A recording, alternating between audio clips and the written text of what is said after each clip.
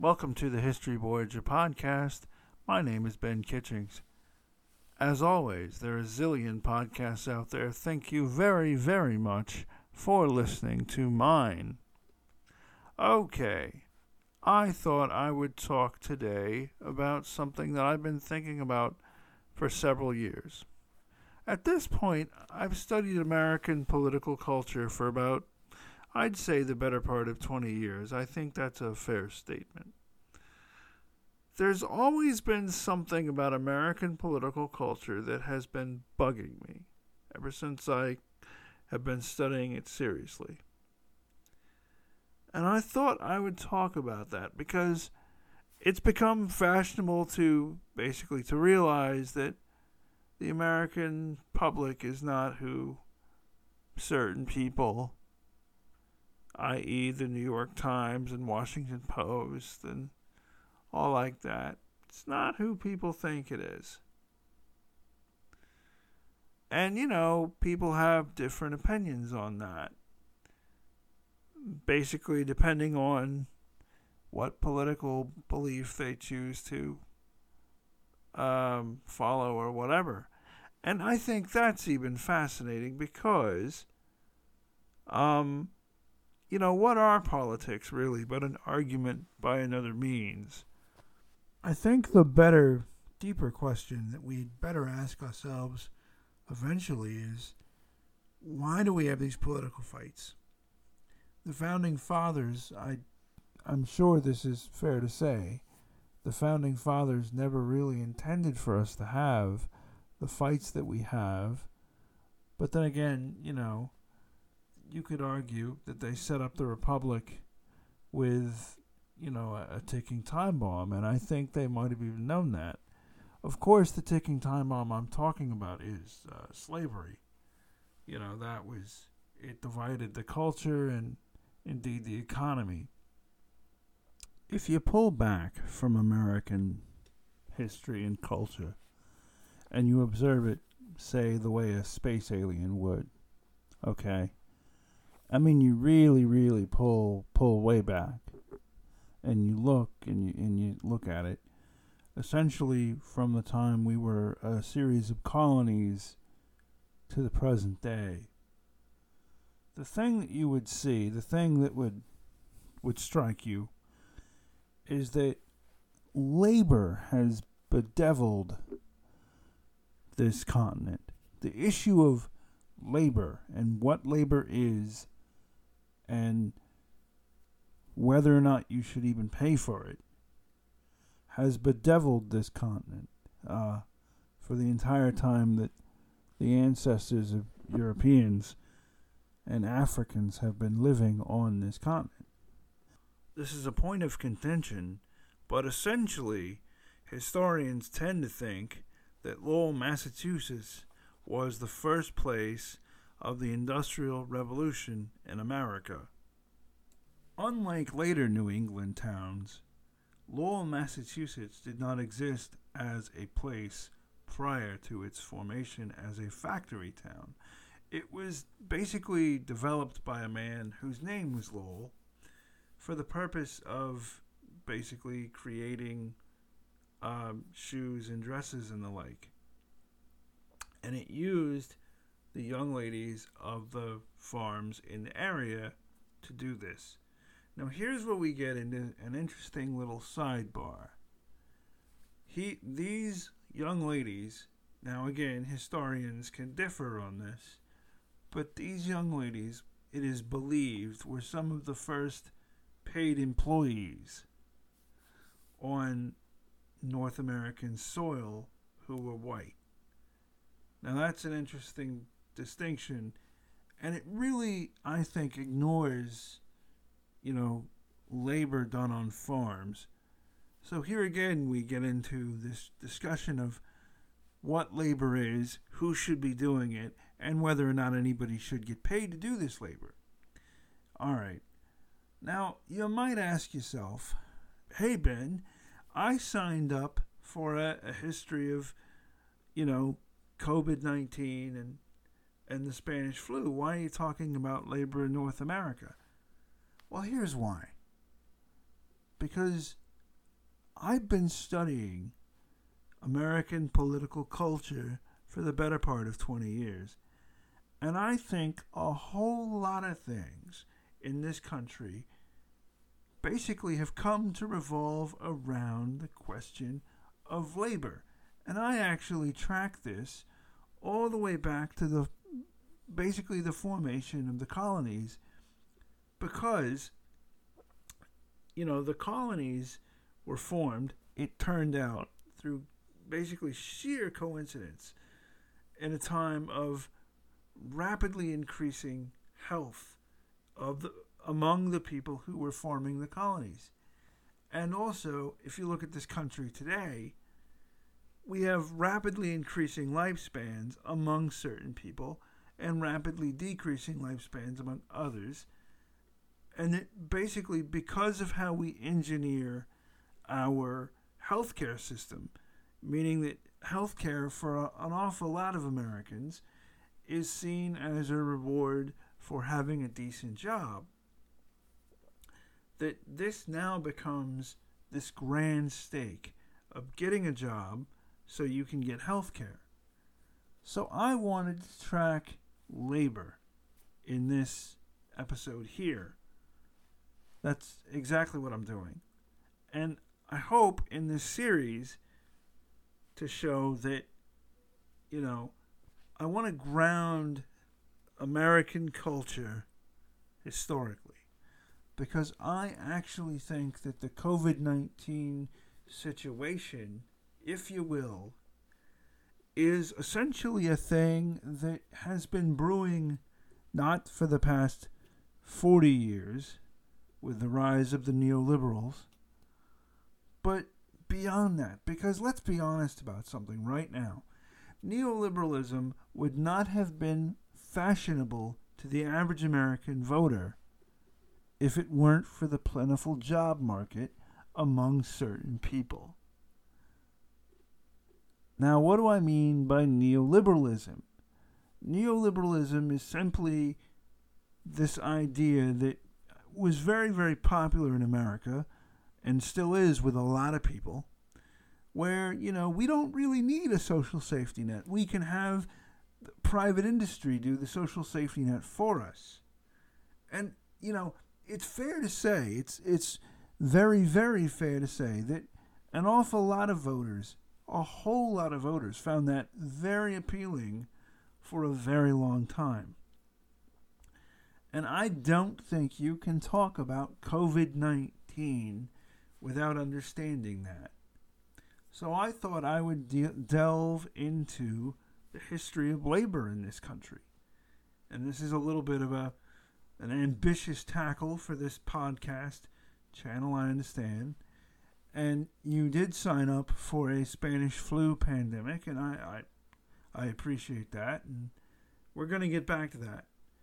But I also wanted to do a deep dive into the background issues of COVID-19 and how exactly it was that this great and powerful empire got to this problem of now you have this situation where 40 years of very little spending on the national level of public health. How did that happen? And I thought I would delve into this. This is part of a series, an ongoing series within the History Voyager that I'm choosing to call Fuel Rods. Why am I calling it fuel rods? Because you stick fuel rods into water to create electricity. And I think we're creating a lot of electricity and a lot of heat. And I think COVID-19 is simply an outgrowth of that. And I wanted to choose to talk about it. So anyway, let me get back to now the American Industrial Revolution in Lowell, Massachusetts. One of the things that Lowell, Massachusetts did, in fact, it's the hallmark of this type of situation, these industrial type situations, is it put people ostensibly of different classes. In other words, they would have been of different classes before then into the same situation. So effectively, the Industrial Revolution created a new class of workers, of basically what you might want to call landless workers. Now, you had the children of farmers, and some of these farmers were quite prosperous, coming together with the children of non-farmers, and these people, would commingle in new ways, and for the first time, really maybe ever, without what you might want to think of in 2020 as adult supervision. So, you had basically this new kind of a creation of a class essentially around this landless work or this labor. And Mr. Lowell and other industrialists essentially had to pay these people because they had to live without their parents. And at least initially, they lived in dormitories that he had built. And he then took money. So then, I'm sure you might have heard of the stories of the company towns, where you end up in debt to the company town. Right? Well, this is how that got started. But it's fair to say that it really didn't start out that way at first. The main reason being was basically, it essentially started out as a way for farmers to send off children that the farm didn't exactly need. Because, some farms had extra, basically, hands that they really couldn't feed, or that they might have thought, well, maybe we can send our daughters. And it was always daughters at first. And that's interesting to me. I don't know quite what that says, but that's very interesting. But so they thought, well, we can send off our daughters to these towns and, they can have a little money. Or maybe, and this is what happened more often, was that the daughters wanted to go. The way some people want to go to college, or that they want to go essentially to spread their wings and to, not live under mom and dad's roof. Anyway, so the plan was that for these girls, at least initially, was that they would marry somebody. They would move away from this town and marry somebody else after they went there for a time. And for the first little while, that's what happened. But then, as the way towns developed, it became basically a town with families and such. And what's striking to anybody that would notice is that essentially this happened really rapidly. And there was also sort of this, the first wave that they didn't desire to live there. They weren't desirous to live there, so they wanted to move back to the countryside, if you will.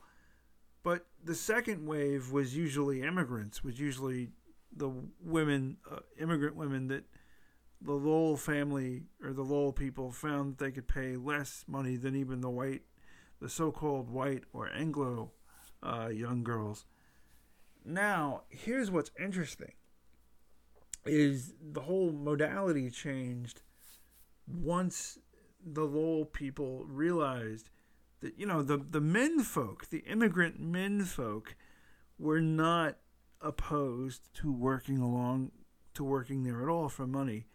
And you can really get into some very, very interesting analysis here, and some really interesting philosophical thinking. It's almost as though the new people, had this new modality, this new desired modality that they wanted. Like before, money was just this sort of a intermediate step towards going back to the land. But this is what made money, this other group of people, was what made money become an end to itself. And that's a fascinating thing to think. I'll give you an example of what I mean. One of the most intriguing things about the 19th century was what the 19th century thought of work. Thought of what we, not just work, because, what is work? What is work and who pays for it? If you're cooking supper for your family, that's work. If you're whatever, but I'm talking about paid work or work you're not doing for your family as such.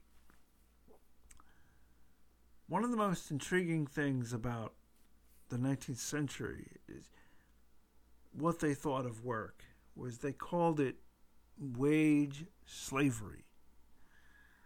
And they called it that almost until the dawn of the 20th century, maybe a little bit after. But here's what's fascinating, and this is always something that I found remarkably fascinating about the 19th century attitude towards labor and work. One of the most, before the Civil War, one of the most prestigious jobs that anybody could have that paid money that was separated from the family. So what you and I today would call having a job, say, was that of a shipwright. And in America, the vast majority of shipwrights in this country were enslaved African Americans who were paid. That to me is an astounding fact. An absolutely astounding fact. That in the 20th century, we normalized working apart from our families to an astonishing degree, with an astonishing speed, to the point now where we can't even imagine doing anything else. And I think that's astonishing. Throughout the 19th century and before, work done for money apart from a farm was something that nobody really wanted to get into, because essentially you never wanted to leave the farm, because that would deprive you of your food source.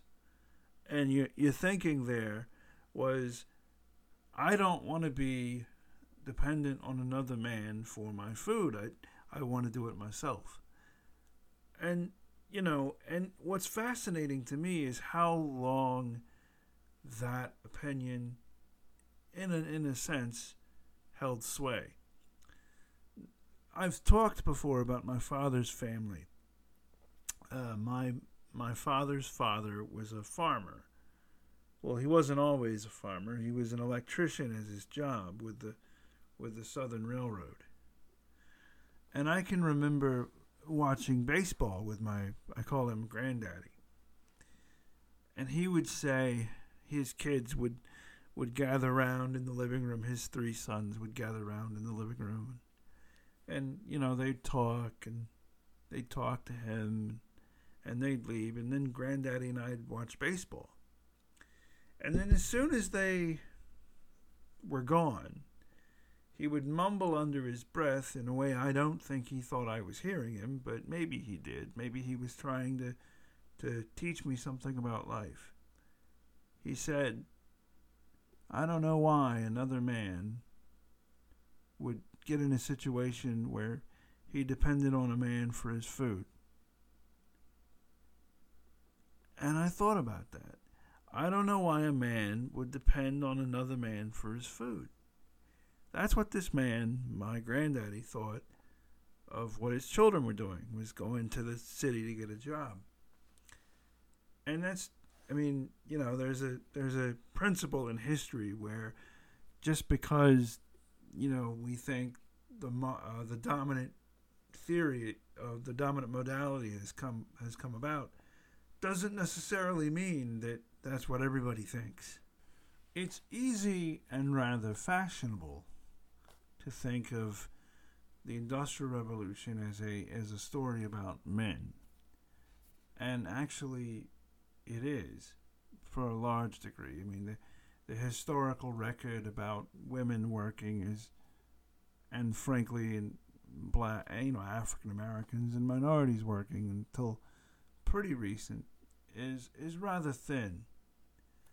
But it is important to know that, women were always working on, when the common modality was agriculture, they were always working, and they were always doing sort of the weaving, or the cloth making and the shoe making. And what Lowell was doing was basically an industrializing outgrowth of that, in a very real sense. Literally a case of why reinvent the wheel, so to say. But the thing you need to understand is that once that was taking shape at the end of the 18th century, within a couple of generations, the men had gone from the periphery to the main actors in this story. The industrialization could become, and indeed would become, more and more dangerous, with the steel mills and the meat packing plants. And so as it became more dangerous, fewer and fewer women wanted to be involved, and fewer women could be involved, both in terms of a legal sense, as well also as a familial or cultural sense. So, this is why men traditionally did not outlive women by a huge margin, because a lot of men died in their 40s until around, I would say, the beginning 1900, 1910, somewhere in there. And when you study, it's fair to say, when you study lifespans and life expectancy, what you see is a not just a singular uptick, but a great uptick as a cohort. You see cohorts or generational groupings move up. It's as though an entire generation essentially learns, don't drink too much alcohol, or don't smoke too much tobacco, or don't smoke tobacco at all. It doesn't matter what dad did, don't smoke tobacco. It's as though, and you can literally see it, it's as though an entire generation learns this all at once. So, right away, your life expectancy for men was essentially into their middle 40s. And life expectancy for women, as long as they survived childbirth, was, significantly older than that relative to the day. Because, they weren't around massive industrial accidents and things like that. But also, men could be involved in other things in these industrial towns. They could be involved in drinking and carousing, and that you can see that as a limiting factor and something tamping down life expectancy in male cohorts at the time. Why am I bringing this up in a podcast about COVID-19? Because, and this is important, this is very important, COVID-19 is occurring during a time when people expect to live into old age. Because the other thing that went on was something out of Star Trek. The other thing that went on was literally an amazing feat of human technology. Vaccines. So many diseases, so many childhood diseases were killed because of vaccines. And it essentially ended up leaving this sort of in a way, in a sense, with certain people, it ended up being its own worst enemy, because what happened is society became so stable and so normalized to a great degree that you had the luxury of having people, educated people, believing things that were fundamentally untrue or fundamentally not correct about how vaccines worked. etc. And that, frankly, is the hallmark of stability, is that you allow your educated classes to believe things that are fundamentally inaccurate. I want to make that clear, if I haven't made that clear already. So what happens? So you have vaccines come about. And, people expect the vaccine. They expect science to work. They expect it. All right? And this is a revolution. And by this time, we're squarely in the 20th century. And that, for right now, is where I'm going to leave this podcast. And I'm going to be coming back to fuel rods, what I'm calling fuel rods. But I think for the next podcast, I think we're going to delve into the Spanish flu pandemic of 1918. All right. Take care. By the way, the music you're about to hear, again, is from my good friend Andrew Vickery. I've known him for years. I'll leave a link below in the description. And you can follow me at Ben's Charlie on Twitter. And, all right. Also, don't forget to visit my website. I'm in the process of rearranging it and re-engineering it, but the website is still up and still available to be looked at. And I just want to say that this podcast has been much more successful than I ever could have imagined. Thank you so much, and have a wonderful day. I'll talk to you next time. And I'll continue on with my history of work and my history of the Spanish flu, as well as my talk on COVID-19. And again, I want you to understand, the history of work is essentially a history of how we got to neoliberalism, which I honestly believe is connected inexorably to our COVID-19 problem, and why we have a bigger COVID-19 problem than some other what we call peer nations, which I think increasingly that's a very interesting way to look at it, is so-called peer nations. Alrighty, until next time, I'll be seeing you around. And remember that the music you're about to hear is courtesy of one Mr. Andrew Vickery, a friend of mine I've had for quite a while. So, fare thee well. This has been Ben Kitchings of the History Voyager. Talk to you later. Bye-bye.